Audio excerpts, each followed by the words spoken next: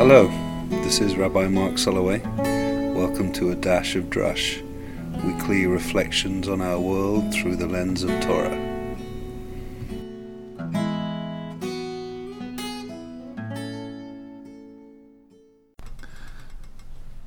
Many of us are really defined by our work in the world, by what we do, the work of our hands, Ma'aseh Yadeinu.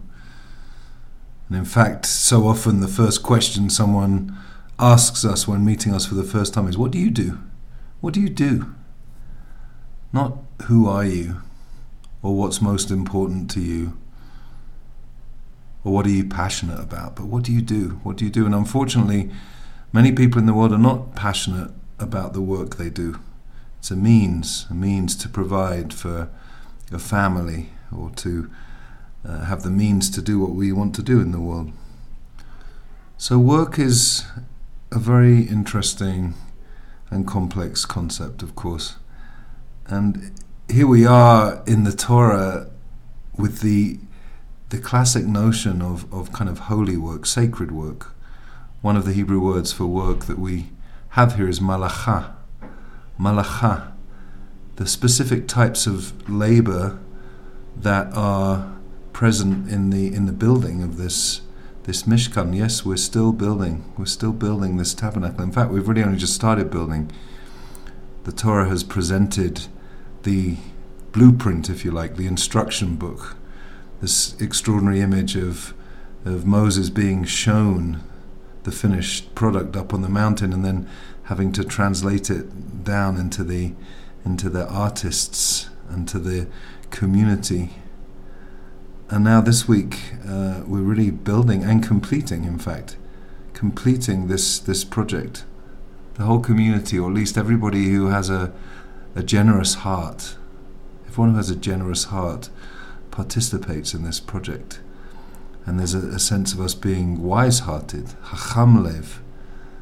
It's very powerful, and there's this idea that actually malacha, this type of work, is somehow connected to all the work that we do in our lives. Somehow this project, the intensity of this particular project, is connected to work as a concept. But you know what, the portion begins, this portion of Vayakel, Moses gathered the whole community, Kehillah. Kehillah comes from that root, the idea of a Kehillah Kedoshah, a sacred community, a holy community. Moses gathered the community together in order to start this process of building. But the first thing he says to them is stop building. Because there's this reminder of the importance of keeping Shabbat, of not working on Shabbat, of resting, of renewing, of refreshing, of re-ensouling ourselves.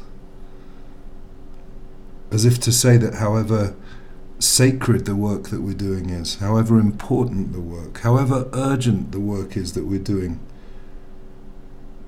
we really need the blessing of a rhythm of time that makes that work possible, that makes that work whole. In order to really understand the full nature of our work, we need a built-in pause from that work. Shabbat, Shabbos.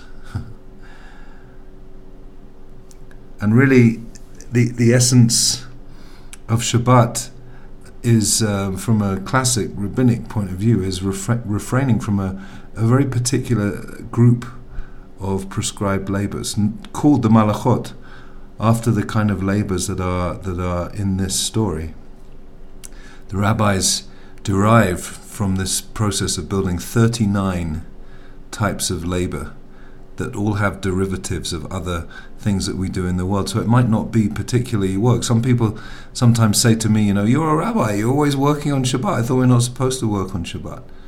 It's not the kind of work that a rabbi does on Shabbat, which is teaching Torah, hopefully, and studying and being with community, is not work in that sense. Work is defined as the creative type of work that was involved in making this particular building. Yes, it's true that in most professions we stop working on Shabbat, but there's a sense that Malacha is something else. So we stop in order to really deeply reflect on what the purpose of our work might be in the world. We need to step back from it, like an artist stepping back from a canvas to look at the wholeness of the work from a distance. That's what Shabbat is like. In fact, talking of artists, the artist in chief of this project is mentioned for the second time here, Betzalel. Betzalel is his name, and Betzalel, the name means in the shadow, in the shade of God. Betzalel, in the shadow of God, and Betzalel is described as having these three types of wisdom: Chokhmah, which usually is translated as wisdom; Tvuna, which is often translated as understanding; and Da'at, which is often translated as knowledge. So wisdom, understanding, and knowledge, these three concepts. But the commentator Rashi describes them so beautifully. He says that Chokhmah is the wisdom that we learn from others. We have to be able to learn from other people, whether we're craftsmen and artists or whatever it is we do in the world. We have to learn our trade, learn our profession from those who've come before us, from our teachers. And so that's the kind of knowledge that we learn, the kind of wisdom that we learn, according to Rashi. And the Tvuna, he says, which is connected to Bina, which is the ability to discern, to distinguish between things. The Tvuna is about being able to process information through our own hearts and being able to interpret the world with our own intuition, our own instinct, our own ability to bring new awareness and new creativity to old wisdom. That's the Tvuna. And then the Da'at, says Rashi, the Da'at is Ruach HaKodesh, is divine inspiration. Literally, Ruach is wind or spirit, but Ruach HaKodesh, a holy kind of inspiration that comes. And so Betzalel is as I said, is the artist in chief, but really, in a sense, I was thinking the other day, we're Carl Jung would say that in our dreams, like every character that appears in our dreams is really an aspect of ourself. I think the same is true of the Torah, really. We find the ways in which we are Moses, and the ways in which we're Aaron, and the way in which we're the people who rebel, and the ways in which we are Betzalel, the artist in chief. And so we are all endowed, perhaps, with different qualities of wisdom and knowledge and understanding that enable us to do what we do in the world. And so that's the kind of malacha, the work, whatever our actual work is, whatever the actual work is we're doing, we're all connected to this artistry, this creativity. Some of us right now are feeling so called to be activists. Others are being, are artists. Others are just doing essential work that keeps this world going. And whatever it is that we're doing, it needs to be endowed with that sense of what we learn from others, what we intuit ourselves, and what comes from some higher source. And again, whatever it is we do, we need to build in that rest. Shabbat is such a powerful gift. It's such a powerful gift, and it's so significant that while this community are all engaged with this project, that they are being reminded again and again to step back from it and to allow the observance of Shabbat. This week we're actually reading a double portion, a double parsha, Vayakel, and also Pekudei. And Pekudei is the end of the book, the end of the second book of Torah, the end of Shemot, Exodus. When I started doing this podcast, A Dash of Drush, I started as we were ending the first book of Torah, as we ended Bereshit, Genesis. And so here again, we're going to, this Shabbat, God willing, we're gonna say again those words, Chazak, Chazak, v'nitchazek, as we end the book, like renewing ourselves, in strengthening ourselves as we make that transition from one book to the other. So after the engagement of community, the reminder of Shabbat, then we have the actual completion of the work. The work is complete. People have just shown up. It's unbelievable. At a certain point, Moshe actually has to say to the people, okay, enough. You brought enough. Your contributions have exceeded what we actually need. Can you imagine? Can you imagine that kind of generosity of spirit? That they have more than they need to complete the project. And then when it's complete, Moses gives the people a bracha, a blessing.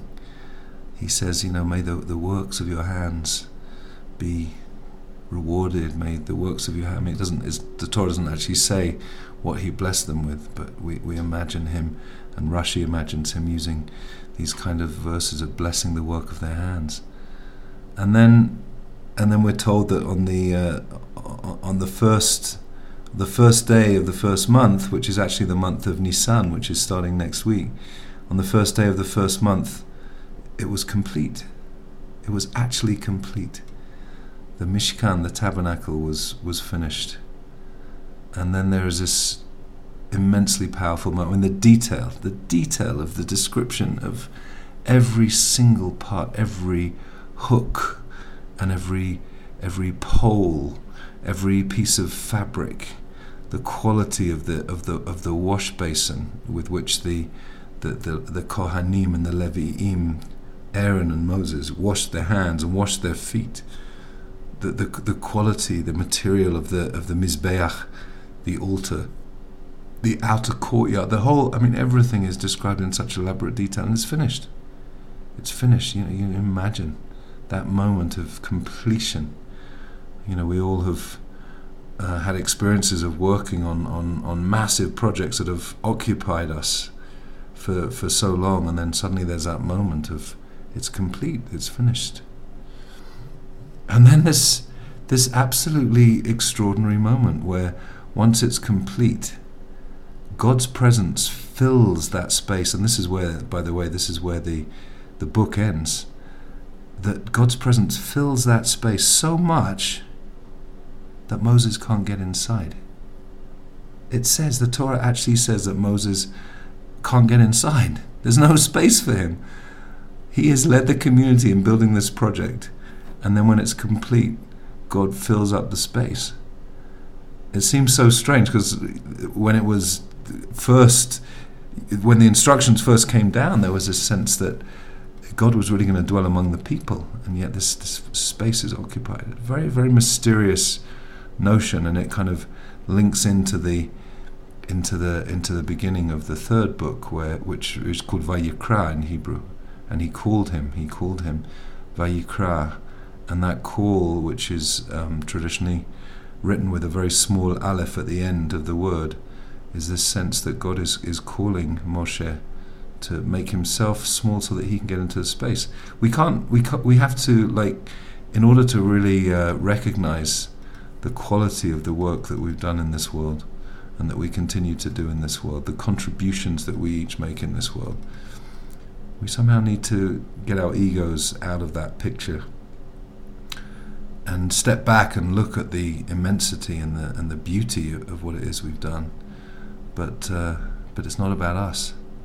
It's not about Moses.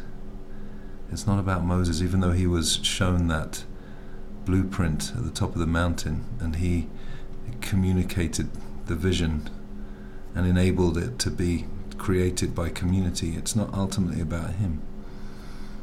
And so this extraordinary moment, and then it says, as the book ends, it says that there's this anan, this cloud of glory that hovers over the Mishkan. And remember, the tabernacle, the Mishkan, was portable. It was something that would be moved, and it would be taken down and re-erected each time they moved to a different camp, because they're still wandering in the desert. And the Torah tells us that whenever the cloud was hovering over the Mishkan, they knew that they would stay. They would stay. It was in that particular camp. But as soon as it moved, and it says that the whole community would see it moving, they would know that it was time to move to another camp. And there was always a cloud by day and a pillar of fire by night. I mean, extraordinary. Like our lives are so often defined by not knowing when the right time to move on is, by feeling stuck sometimes. And is it time to go? Is it time to stay? I don't know. But just imagine having those clear signals that you can't argue with, that are just right there, tangible. I don't think many of us live like that. So the blessing really of this double whammy parsha that ends our book is recognizing that our contributions in this world are so important and so valued and so valuable, and that each one of us has a unique gift to bring, and that we are all together in this building, together in creating community, together in helping to heal and repair this world, and that whatever it is we're doing, however important, however essential the piece of the puzzle that we carry, we have to be able to also rest and step back from it. And then when the work is complete, and we know that the work is never complete, in Pirkei Avot it says, Lo alecha hamlacha ligmor. Lo alecha hamlacha ligmor. It's not on you to finish the work, the malacha. It's not on you to finish the work. V'lo ata ben chorin lihibatel mimena. But you are not free to desist from it, to not even start it, or to negate it, or walk away from it. Sometimes it feels like the enormity of the task is so overwhelming that we just sort of go, I can't do it, it's too much. But lo ben chorin, lo bat chorin, you're not free. You're not a free person just to say, throw up your hands in the air and say, I'm not doing it. We all have to do it. That was a song I grew up with in youth movement that many of you know. Lo alecha hamlacha ligmor, lo alecha ligmor, lo alecha hamlacha ligmor, lo alecha ligmor, v'lo ata ben chorin lihibatel mimena, v'lo ata ben chorin, v'lo ata ben chorin lihibatel mimena, v'lo ata ben chorin. We don't have to finish it, but we do have to continue it, and we don't know where it's going to end, and we don't know if there's going to be space for us to get inside when it's over, but we have to keep working and keep building and punctuate our work with deep and fulfilling and renewing rest.